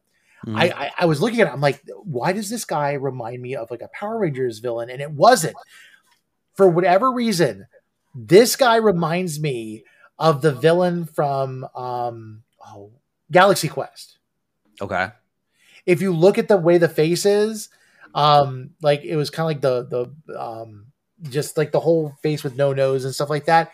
Very similar. I couldn't get that out of my head. I don't know why it pulled me out of the episode, but I did. It wasn't a bad thing. It was just like it was noticeable. I've never seen a creature in Star Wars that looked like him, and it reminded me literally of Galaxy Quest. That's cool. I thought you were going to say Mystic Quest, but another great show. No. Galaxy, great show.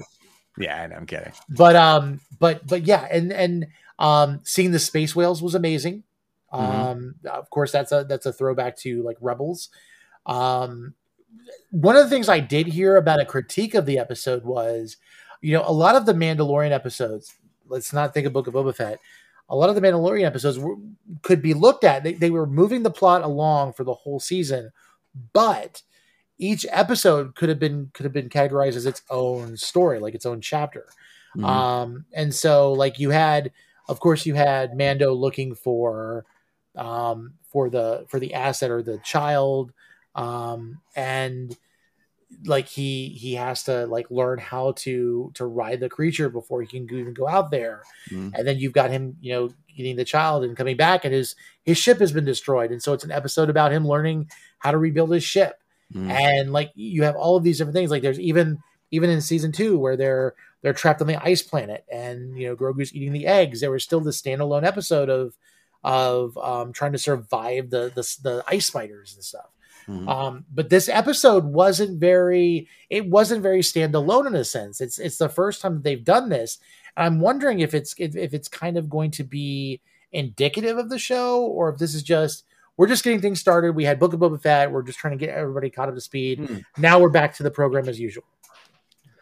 Yeah, I mean, I think you're right. I didn't really even think about that. It wasn't very self-contained. So maybe they are trying to string us along more so than before. I don't know. We'll have to see. That's an interesting like observation. I didn't think about that when watching it. So yeah, maybe they are doing a change of pace, even though. Yeah, I don't know. We'll have to see. That's going to be interesting. That's an interesting take. Now, I will say, apart from the episode this week, one of the things that I've really appreciated is obviously they've let this stuff kind of come out as the show is coming to kind of build up hype. Because again, it's Mandalorian. A lot of people are excited regardless of whether they really advertise or market. But there was a lot of these like clips of like Dave Filoni and Jon Favreau like talking and kind of debating a little bit between themselves, like about Star Wars, and I love that. Like, there's a clip specifically about when did Luke become a Jedi. And it's like he like I think Filoni says like they're arguing that Filoni thinks that Luke only became a Jedi after Yoda died. Okay. Because there's like there's like this like back and forth. He's like you think you basically you think you've arrived, you think you're a Jedi, and it was kind of interesting to hear them go back and forth because you can see their love for the properties. Yeah, I think that's why it works so well. Like it's like Filoni and Favreau. It reminds me of like Marcus and McFeely from Marvel. Like when you had like leading up to Endgame, it was just like this duo, like Anthony, the Russos, kind of they kind of feed off well with each other, and they definitely had that chemistry. Yeah, I mean, you don't want people. I think it's the same thing with John Watts and the Spider-Man trilogy. You don't want people that are there just to collect a paycheck, because then you're gonna get what you asked for at that point. So you want people that are passionate. Filoni's like, I mean, he's a Star Wars god at this point. I mean, what he's done, and he's really, for an entire generation of fans, he is like their George Lucas. And obviously Jon Favreau has really been another underrated director, creator, voice, because I mean, I think he's underrated probably for people of our age, because we remember Swingers and like the movies that he came from, right? And I think that's what we think of, but I think really he is kind of the director of that crew, right? There's Vince Vaughn was the actor, he was the director, almost like the Matt Damon Ben Affleck relationship, right? Ben Affleck was the director, but also a movie star in his own right, but then Matt Damon's like the actor out of the two. So I think they have some really good people behind these projects. And I think that it's good that they're talking, and they're friendly, and they're connected, because we all know what can happen to a trilogy or to anything when the directors are disjointed and not working together. And we saw it with Last Jedi and then The Rise of Skywalker, which It's funny. I feel like my opinion, because I did not like Rise of Skywalker when I first saw it. I was like, and I talked to some people and they're like, yeah, it was all the Star Wars feels that I ever wanted and blah, blah. And I was like, okay. And I feel like my opinion has aged really well. Like, I think a lot of people actually didn't like Last Jedi originally when it happened. And I feel like that's aged a little better because it is just different and unique. And Rian Johnson at least created something unique. But also at the same time, it just was like, you talk about being self-contained. Those movies were very self-contained, but as part of a trilogy, it did not work. Right. And so, yeah, it's good that they are together. They're fans. They're friends. Also, they're a creative duo. We need more of that. I mean, that's what Marvel. Again, we've said it a million times. That's what Marvel does really well. They also develop young talent behind the camera, in front of the camera. I mean, they obviously bring in some big guns too, but I think behind the camera more so than anything else. Like, you know, I didn't know much about the Russos before Civil War, not Civil War, before Winter Soldier, and you know, once they got their footing in Marvel, they're a powerhouse production duo, and so their own company, everything. So I think. Same thing with John Watts. I think John Watts was he was a music director before Spider-Man Homecoming. Or I got to look that up. He had some kind of really small role before. So I think if Star Wars can start doing that and get back to their roots, I mean, the downside we saw, look, Han Solo, some will say, and I think he came on late, so I don't know if it was truly his movie, but Ron Howard directed that, you know, when it was all said and done. And clearly Ron Howard. Solo, a Star Wars story? Yeah. And so, I mean, I feel like I feel like there's like critical mass points and everything, right? I think that was the critical mass point and the downfall of like, they had so many movies planned. Like after Rogue One, I think was a success, right? So I think, Rogue One was a really good film. It's the story that everyone wanted to know for the longest time. How'd they get the Death Star plans, all this stuff. And so after that, Lucasfilm was going crazy. They were like, Solo's coming out, and then we're going to do this. And I'm sure they were going to do a Lando movie, and they were going to do that. Like, and then after that one, really was just like, boo. I think they were like, we need to think about this. And now the shows, I think there's a mixed bag because Boba Fett, I think, was a little slow for some people. Well, The Mandalorian has been just like epic. I think it's good that they are, again, they're taking it like a grassroots kind of campaign. I think, you know, the creators are friends. They're talking. They're probably coming up with ideas, shooting the shit, being like, hey, like we could do this, we could do that. And so I think that's the way to go. And I applaud that. And so that was my long answer from you bringing up the featurettes that they were doing. So yeah, so it was interesting. Like kind of coming back to coincide with what you were saying. You know, it's funny when the Russos did Winter Soldier. Everything I heard everybody say was, oh yeah, they basically did the paintball scene in Community, and this is why they're getting to do Winter Soldier. And I had to go back and watch that, and I was like, oh yeah, that's fun. And that's like, they have like a cinematic quality to it. But of course they did more than that.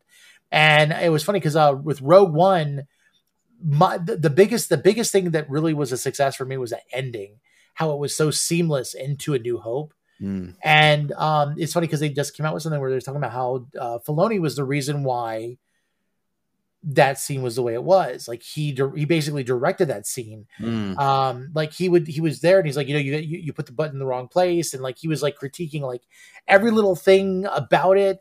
And like, again, a super fan. I think that's what and works. You know who that sounds like, right? Who? Like what you just described, you know who that sounds like?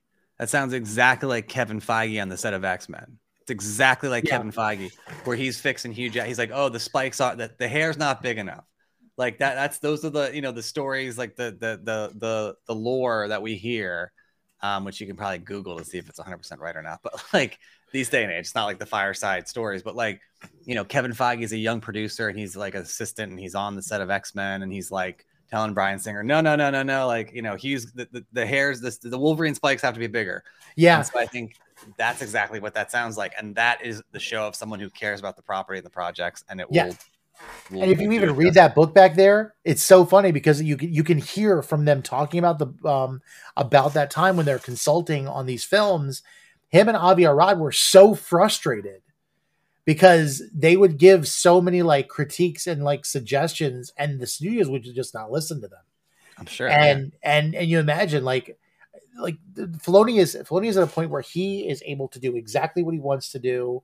He's got a guy in his corner with Favreau who is 100% in line with their mentality, and where they disagree, they're gonna have a friendly debate and argue with each other, just like two friends, you know, going at something that they love, and they're going to come out with the best possible scenario for the thing that they love, that they both like, and that's what we need. It's not the studio heads deciding, you know, we need more of this or we need more of that.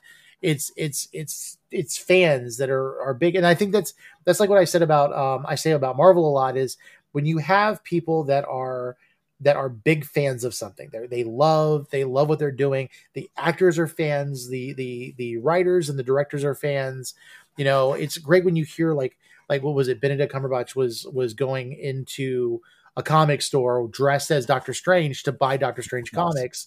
You know, awesome. or you hear Elizabeth Olsen just talking about like House of M and like explaining possibilities and everything else, and even Anthony Mackie like being excited about like the different stuff that's going on and how they're very casual, you know, talking about how much they enjoy being around each other. That's what makes it important. And I think, I guess this kind of like segues away from Star Wars a little bit. Sorry, people. But this reminded me of something. You know, we just had Ant-Man and the Wasp: Quantumania. Jeff Loveness was the writer for it. And he came out and spoke against what people were saying about how he did MODOK, about how the story went. He was a little bit shocked that people didn't like it. And he was a little bit flippant about MODOK, basically saying there is no way, and you know, whatever, that I would play that character serious. And I was surprised to hear him respond that way and being angry, like actually reacting to fans. It's like, you have some people that just kind of like fall off of social media to get away from it, like Elizabeth Olsen, but he kind of is like responding outwardly about it. Whereas people like Jonathan Majors is responding on Twitter, and he's basically saying it doesn't change what I feel about myself. And it's like, it's that mentality. And I think that's where a lot of people are complaining right now about Phase 4 and 5. We have like writers and directors that maybe aren't as invested as the previous were to make it successful. And so there's less faith in these people that are doing these films, that is now translating into how people are reacting to it. Plus the internet and social media and everything else is making people think that they are, you know, armchair critics, and they're going to give their opinions on things. Yeah. I mean, look, I always come back to, I was working and had to cover Dawn of Justice, which is Batman v Superman. And so I think the biggest takeaway that I have from the Ben Affleck Batman era, and I know a lot of people like Ben Affleck Batman, was I just don't think he was committed to the role. I don't think he wanted to do the role. And I think that whole cast was just weird. That's what happens when you just throw a bunch of people together. I think Cavill was a pretty decent, serviceable Superman. I think we've talked about this in the past. Man of Steel, I think, is actually a really good movie, in my opinion. And I think yours as well. But you have a lot of people thrown in there that were just thrown in there. You know, Jesse Eisenberg as a weird, tweaky Lex Luthor. You know, and I remember just watching interviews, because we had to do interviews, and some people were like, "Oh, you were good as Lex Luthor," you know, that was my take. And he's like, "Oh, thank you very much." And then you have like the meme of Ben Affleck being like during a junket, like literally like with Dusty Wind playing in the background. And that was so good. That was so fun. I think that's what happens when you just throw people there. I think, look at Suicide Squad, not the Suicide Squad, the first one. Cara Delevingne, I think, is another one who's gotten a lot better as an actress. She's not my favorite or anything like that, but she was she was horrible in that movie. They were like, oh, we got to throw in this really, popular model / actress, and she was later in Paper Towns. And this, again, if you just throw people in for the sake of doing it and don't plan it, and there are people that aren't committed to the role and committed to this, and that's what you're gonna get. And so I think, I think behind the creative, that's what you also need. I think the creative needs to be people that really care about the stuff, that really hold it dear, and you will get good quality things from there. I don't know if I would say I think people are pushing back against Marvel and the current phase. One, because I think it's just fashionable to do that, and it's going to happen. And two, things are different and new. I think the last phase was a little disjointed, and people have said that. But I also think, you said this before, it will probably come together at some point. But I also think it was an era of transition and trying new things.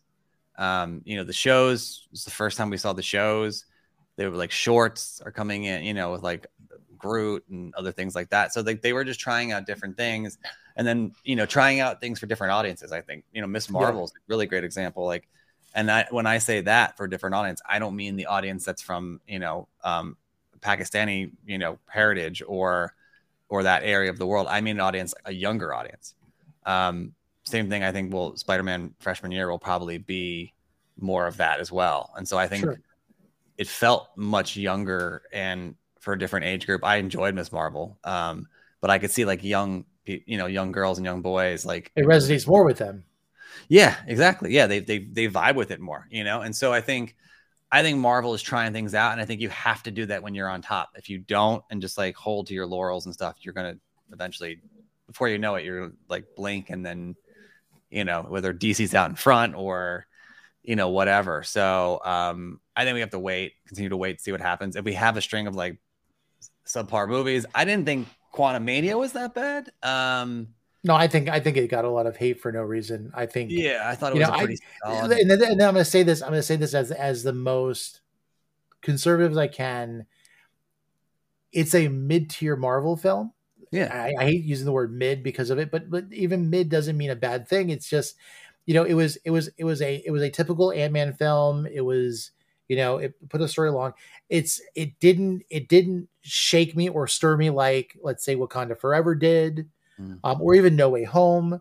But at the same time, it was still an enjoyable film. It was something that, was going to move the story along. And it's not at the low end. It's not at the high end of my preferences of films, but I enjoyed it. And I think that's where people have to kind of come to. And I told this to Will Wilkins the other day. I said, I think a lot of these films get a lot of hate because there's not other studios making Marvel films terribly.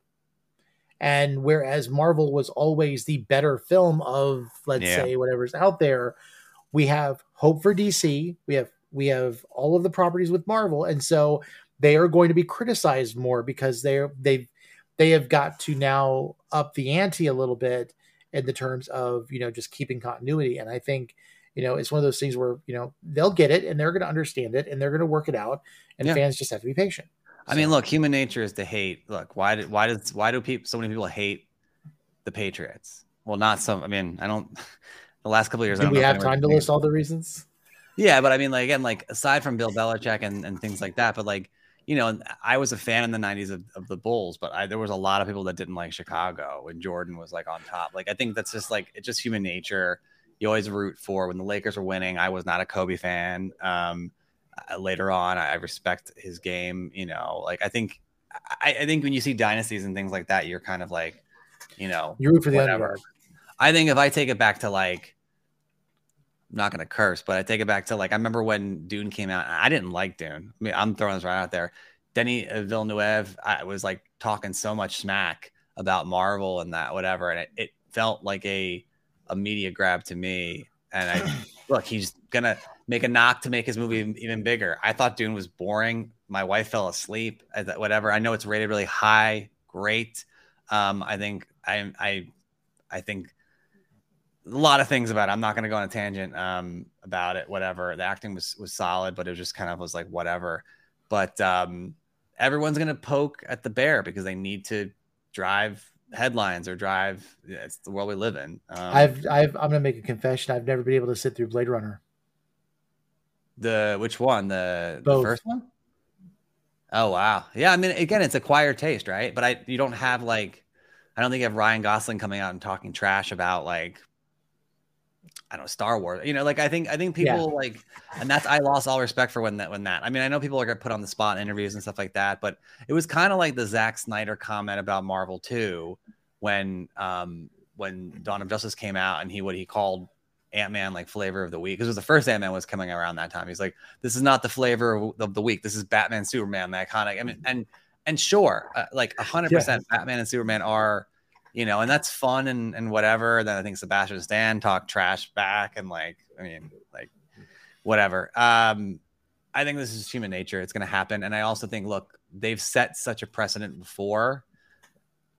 Endgame was, you know, like an era defining film. And I think it's really hard to stay at that level. And I don't think it's sustainable. I think, you know, and so I think they're trying things out. There's going to be shortfalls along the way. Some shows won't work. Some shows will work, and they're going to have to find their footing. But it's good they're trying now because they have to try different things. They can't they could have done phase 4 and literally just done everything the same way and been like, the shows aren't canon. And, you know, we're just going to throw stuff out there that's fun. And like, you know, whatever. They need to try different things out now. If you wait until you have to do it, it's already too late. And so I think you need to try it now while fans are on board. And, you know, whatever their goals are, I'm sure they have this is $1 billion company. I'm sure they got great goals and they have everything planned out, you know, so I think they'll be fine. I'm not worried about it at all. Absolutely. Yeah. Yeah. Well, you know what? We've done it under 2 hours, which I think is a good way to end the show. So overall, are you excited for more Mandalorian? That's all I'm going to ask you. Yeah. Sorry, we went down a rabbit hole of craziness. Of course I am. I mean, look, I will say like the cool thing about Mandalorian is that in just 2 seasons with Grogu and with Din Djarin, I just butchered his name, but, they've built like this real estate in our heads. Like we're such favorites and such fans. Like it feels like Grogu's been, I mean, the guy had I'm looking over there. It's in my wife's office. Like they made a Funko of the Grogu Macy Day Parade balloon. So it's not even of Grogu. It's of the balloon that was and there's handlers for the like in the Funko, there's little mini handlers for the balloon. Like it is such like a piece of like our culture now. And so, I mean, Pedro can do no wrong. He's on a roll. He's also just a great actor. Last thing I'll say about him, and then I'm going to shut up and then we can close it out. If you are a Pedro Pascal fan, the Nicolas Cage movie that he's in, is it like The Weight of Amazing Extraordinary Talent or something? Yeah. He's fantastic. And that's another one, like, it's a whole satire about Nicolas Cage and it's fun. And so I think, you know, just I'm excited. Yeah, I'll be watching every week. I think who doesn't like The Mandalorian, you know? So yeah. Absolutely. Well, guys, it is again Friday the 3rd. We are done. It's episode 13 in the books. We will catch you guys in next week for Nerd News, and then in 2 weeks. And we are getting so close to C2E2. I can taste it. So please remember, we will be at C2E2. We will be actually at booth 1742. If you are going to Chicago for the event on March 31st, April 2nd, please stop by. We'll have cool swag. And if you'd love to get like a hat or something, you're gotta do an interview with us. So by all means, we want to hear your nerd origin stories and make you, part of, I guess, our news. Also, if you, I don't have a link for this, but you can also track us now on Google News. So if you go to Google, news.google.com, or if you pull up the Google News app, you can actually pull up Nerd Initiative as a source, and you can definitely follow us that way, and it'll also bring you to our. Do we have a merch store? We really should get on that. Absolutely, we do have a merch store. Okay. Please check out our merch. If you want to show off that swag, we would love to see pictures of you. And like Michael said, we will post those pictures and tag you in it. So I guess free boosting that way. All you got to do is pay the piper. Instant clout. Just exactly. And then also, if you weren't already aware, please be sure to catch the Comic Press podcast next week. The whole new episode, I believe, Longbox Entertainment is going to be on with JJ. I know they'd love to see you. And then on top of that, we also want to remind you that if you like this show, you can get it in other forms. Fandoms and the Comic Press podcast are available in podcast form. That way, while you're driving to work or while you're doing your Monday tasks, you can sit and listen to us wax eloquent for hours on end. And if you're having trouble sleeping, put on our 3-hour episode from 2 weeks ago. It will knock you right out. You don't need melatonin or anything like that. You'll be good to go. And if you like the Nerd News and you want to have that as well, Nerd News is attached to the Fandoms feed. So not only will you get the Fandoms episodes like this week, you will also get the Nerd News episodes the next week. So you get 2 for 1 there. But also anywhere you get podcasts. And we would definitely appreciate if you would follow us on the Comic Press podcast or even on Fandoms on Spotify, because that's where we get the real business. So we would appreciate that. Follow us on Spotify if you can. And wait, do we have a merch store before we go? You know what? I don't think we do. Wait, we do right here. Be sure to catch that merch store. And just in case we did make it busy enough on here, also go ahead and follow. Check us out on the Braid Network. It works. Stream. Yeah. So so you can definitely. Oh, look, it's right there. Someone scanned the barcode, but I think only we can see that. So that's awesome. Sorry, I'm giving you guys a backseat and play-by-play. Yep. So by all means, catch us then. We're just wasting time now until it gets to 2 hours. I'm Tony. This has been Michael, and we are so glad to have you on. Catch us next episode, and we'll see you then.